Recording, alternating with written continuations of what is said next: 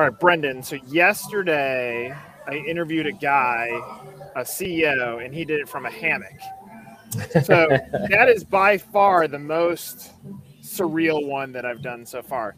This one you're actually doing from a client's location, which we'll get into. But the same question I start all these off with. Tell me what your franchise story is. How do you even fall into franchising as a part of your business story? Sure. So I started franchising almost 20 years ago, and I had a decent amount of real estate background and a decent amount of construction background. I was doing a lot of fix and flips in the Denver market on the residential side of things. And a friend at the time was the founder and was running a franchise concept called the Spicy Pickle, based out of Denver. And they had, I think, 7 locations at the time. He needed a real estate and construction guy.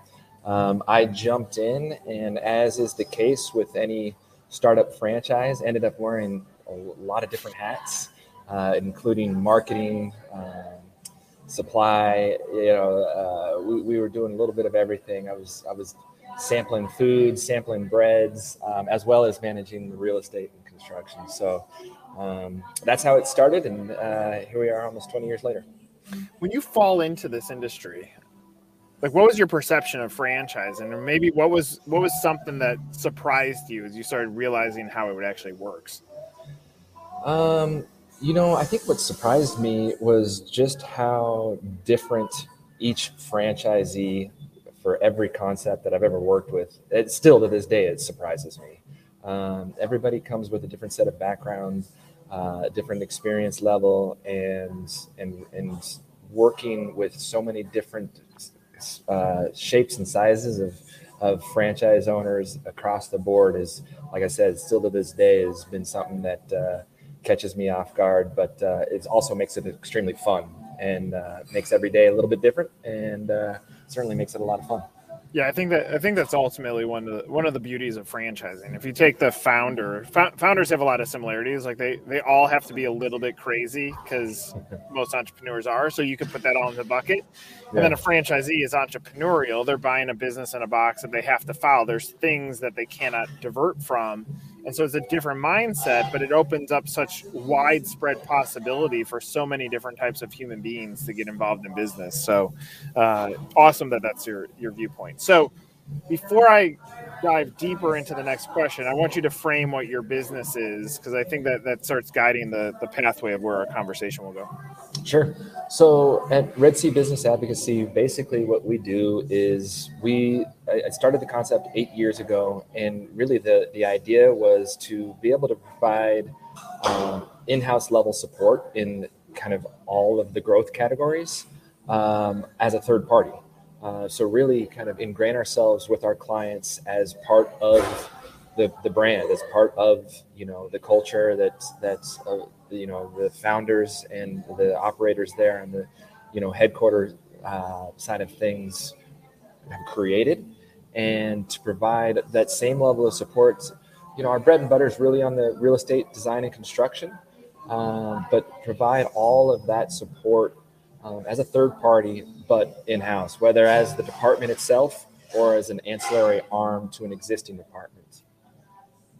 So on the real estate design construction side, are you making a founder's concept come to reality? Are you taking an existing business and tweaking it so that it can be leveled up to today's time? Is it all of the above? Yeah, all of the above. We're basically a growth concept. We take those founders, their goals and their passion towards growing their brand, and work with their franchisees, kind of like I said, from the inside out, helping them secure real estate, putting together the best design possible, and then making sure that we're hitting the construction goals of schedules and budgets.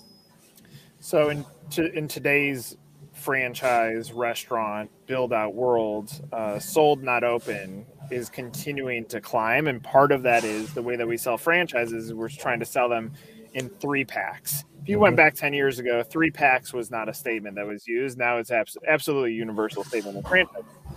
So what happens is, even if franchisee X can get unit 1 open, the pathway to 3 seems very, very daunting because real estate selection is very, very tight. Now, the perception of many, especially our clients, was COVID hit. This is going to loosen up the marketplace a little bit. And it may have for 5 seconds, but it's still pretty tight, even though the availability of office space is high. That doesn't necessarily mean the prime real estate for a brand. So I would imagine it's not overly challenging for you to have a sell to a brand, but then you have to figure out how are we going to go execute against actually finding the boxes. Yeah, exactly right. And you hit the nail on the head. There's a bit of a logjam with any brick and mortar concept right now on the front end with those sold not opens. And the availability of good real estate is lack thereof. And so, I think one of the unique kind of offerings that redC brings to the table is that because we're working with multiple brands, and because we've got such an extensive network of real estate brokers, landlord reps, coast to coast, we kind of get the opportunity to dangle that larger carrot and be able to put our clients in front of these landlord reps, landlords, the folks that are making the big real estate decisions, and get them kind of top of the pick, knowing that if one brand doesn't work out for one reason or the other, we've got 4 or 5 other brands that we're representing that could fill that space, and fill their other spaces. So this is, I guess, giving our clients the opportunity to kind of be kind of the pick of the litter, so to speak. As much as it excited you, the difference in franchisees, does it turn into a pain in the ass too? Because some are very cheap. Even though you're like, I've done this time and time again, this is where you need to go. Like, yeah, but the square footage is a little bit cheaper at this one, or I'm getting more TI at this one. Yeah. Like, when they become an expert, is that frustrating for you? Yeah, it certainly can be. And, I'm a firm believer that, the overall franchising process, every step of the way is a sales process. And I don't mean sales in a slimy kind of used car salesman type of way, but, ultimately, my team and I have collectively done over 1,000 openings. So we've seen a lot. Can't say that we've seen it all because I'm still learning. But that experience allows us to work with our clients and their franchisees down a path towards a decision that makes best sense for the brand, a decision that we've seen make sense for past brands that we've worked with, for current brands that we've worked with, and the franchisees alike. And ultimately, at the end of that road, the franchisee is going to make the decision. And if we've done our job correctly, then at the end of that road, they're going to make the decision that is best for their brand and the best for themselves on setting themselves up for success. And if we failed at our job, then, at the end of that road, they're going to make maybe a wrong decision. And then I got to take a strong look at myself and figure out how we make sure we do better the next time and put these franchisees in the best position to, get to their return on investment, which starts when they open the doors for business. Everything before then is kind of up for us to make sure we're getting nailed down. Out of curiosity, how much vetting goes against the landlord today with the question, how did you behave during COVID? And the reason I ask that, I have plenty of clients that will say, my landlord stepped up to the plate and really helped us out a lot. And then I could tell you, my landlord on our 50-person office and $35,000 a month rent, when we said anything you can do, you go, absolutely not. So I know both sides of the story. Yeah. Is that a question when you're looking at the landlord now, that maybe the vetting of the landlord is happening today that it wasn't happening before in real estate selection? To a certain degree, I always talk about real estate being the real estate decision and overall process being similar to a bicycle wheel. There's 160 different spokes on a bicycle wheel, and each one of those spokes contributes to the wheel rolling down the road, effectively and uniformly. And the real estate decision is kind of part of that. I see the relationship with the landlord as one of those spokes, along with the real estate data analytics, along with what you know about the ins and outs of the market, what the franchisee knows about the ins and out of the market, and countless of other attributes. But to specifically speak to the landlords, I'm a firm believer also that how things start are how they end. And if we're working through a negotiation and landlords not being working in a professional manner or difficult to get hold of, or just being difficult in general, then that's going to be how the relationship's going to transpire throughout the term of the lease, whether it's a 10-year lease or beyond. That idea that how things start or how they finish comes to fruition more often than not. So it's part of the decision-making process. If we're having a tough time with the landlord, and maybe everything else is a perfect fit, let's take another look at this and re-examine whether or not this is a relationship we want to get into. It's probably tough with a franchisee because there's so much emotion involved too, that even if you have a bad landlord based on your institutional knowledge, but they're in love with the space, they might overlook some of that and still go forward. But it adds another component or element of risk to their business as if things go south. Yep, you're exactly right. What if you're talking to a novice? What annoys you about the process that someone's like, I could do this on my own, or you're like, but you could negotiate X. Like, is there something that's personal guarantees? Is there something that stands out that is just a consistent miss by those that try to go at it on their own? Yeah, so I think everybody's looking for that silver bullet for a successful construction build out. And without question, the closest thing that I've come to finding that is that silver bullet is everything that happens in the real estate side of things. If we don't get the site selection part of it right, then there's no way that we can get the construction part of it right. And what I mean by that is obviously there's a location qualification of a space, making sure you've got the right demographics, making sure you've got the right density, right traffic flows, those sorts of things. Above and beyond that, once you've been able to qualify a space from that level, then it's a matter of qualifying the space from an existing conditions level. A landlord work level, what kind of work is the landlord going to provide prior to turning the space over to the franchisee.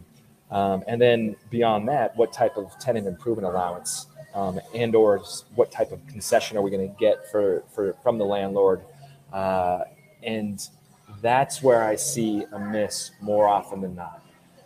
Every bit of that equation, landlord, existing conditions, landlord work, plus tenant improvement allowance has to equal fair, or at least close to fair, because it's going to always favor the landlords. But that's a piece that I see more often than not. People forget. People, think that it's a great space. Well, let's sign it and get the deal done. What they fail to realize is that because of those existing conditions, we might blow our budget just bringing the space up to snuff before we can turn it into whatever concept it is that we're working with. So that'd be my biggest one. Yeah, I mean, if I think through my own experience when it comes to commercial real estate, and I'll paint this in the eyes of a franchisor or a chain business. If you try skipping over this, this is the pathway you go down. I went from use Craigslist to sign my first location. Loved it. Right next to a strip club in Atlanta. Maybe not the safest part of town, but I like the space. Yeah. Next one, use our residential real estate agent to secure our first office building in Chicago. That ends up being somewhat of a mistake on negotiation. And then on the last run, we go with CBRE and we go through the right track to do it and end up having the best situation out of everything else. So part of it is entry-level businesses, especially founder-run businesses, need the education of the services that you provide on the front end. I think it's super, super important.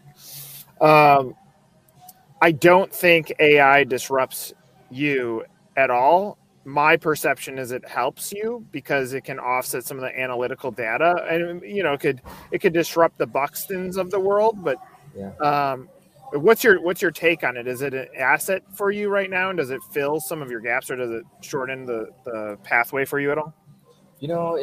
We're not utilizing AI other than, on the real estate data analytics side, as you kind of pointed out. I don't see it being much of a disruptor for us.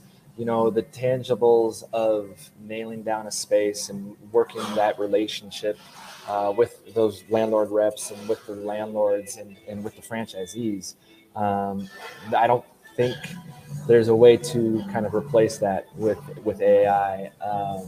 So it's not something that we're taking too much of a hard look at right now, but certainly something that we want to keep in mind and certainly keep in the forefront of our thoughts as we move forward.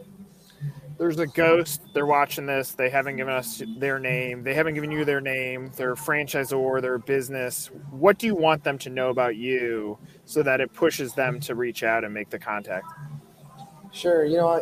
Kind of speaking to what kind of got me into this, I'm passionate about real estate. I'm passionate about building things and having kind of a tangible result of, the work that's gone into things.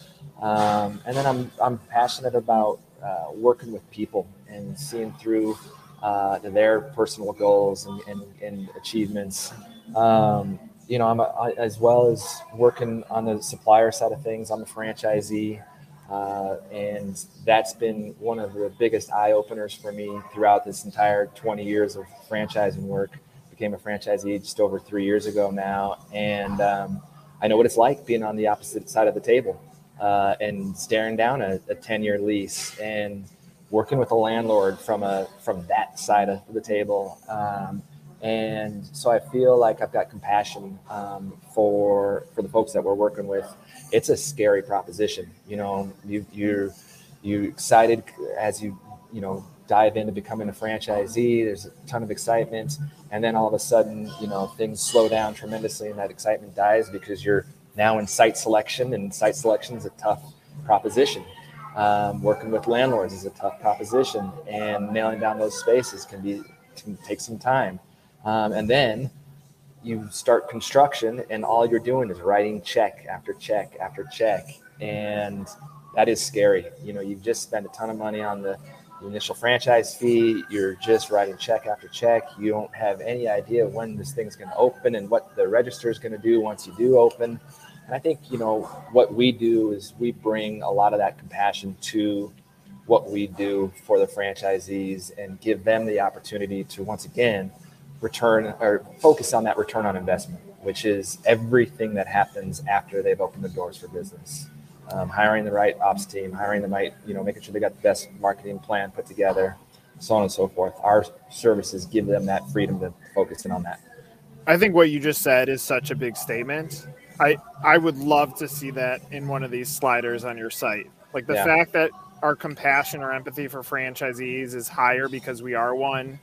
The fact that we're going to put in all the tools right to make the franchisee successful. Like all of that talks to the franchisor, because happy franchisees will make more money, and more money means more in royalty. And so I think your message of what you just said is super powerful. I mean, if I bought your business, I'd put that front and center, because I think that's part of your why you why now. So well, thank you. Yeah, well, Brendan, thanks for the chat. Looking forward to seeing you at Fran Camp. And for Nick, I'm Brendan. This is another episode of Meet the Supplier. Take care, everybody. Thanks,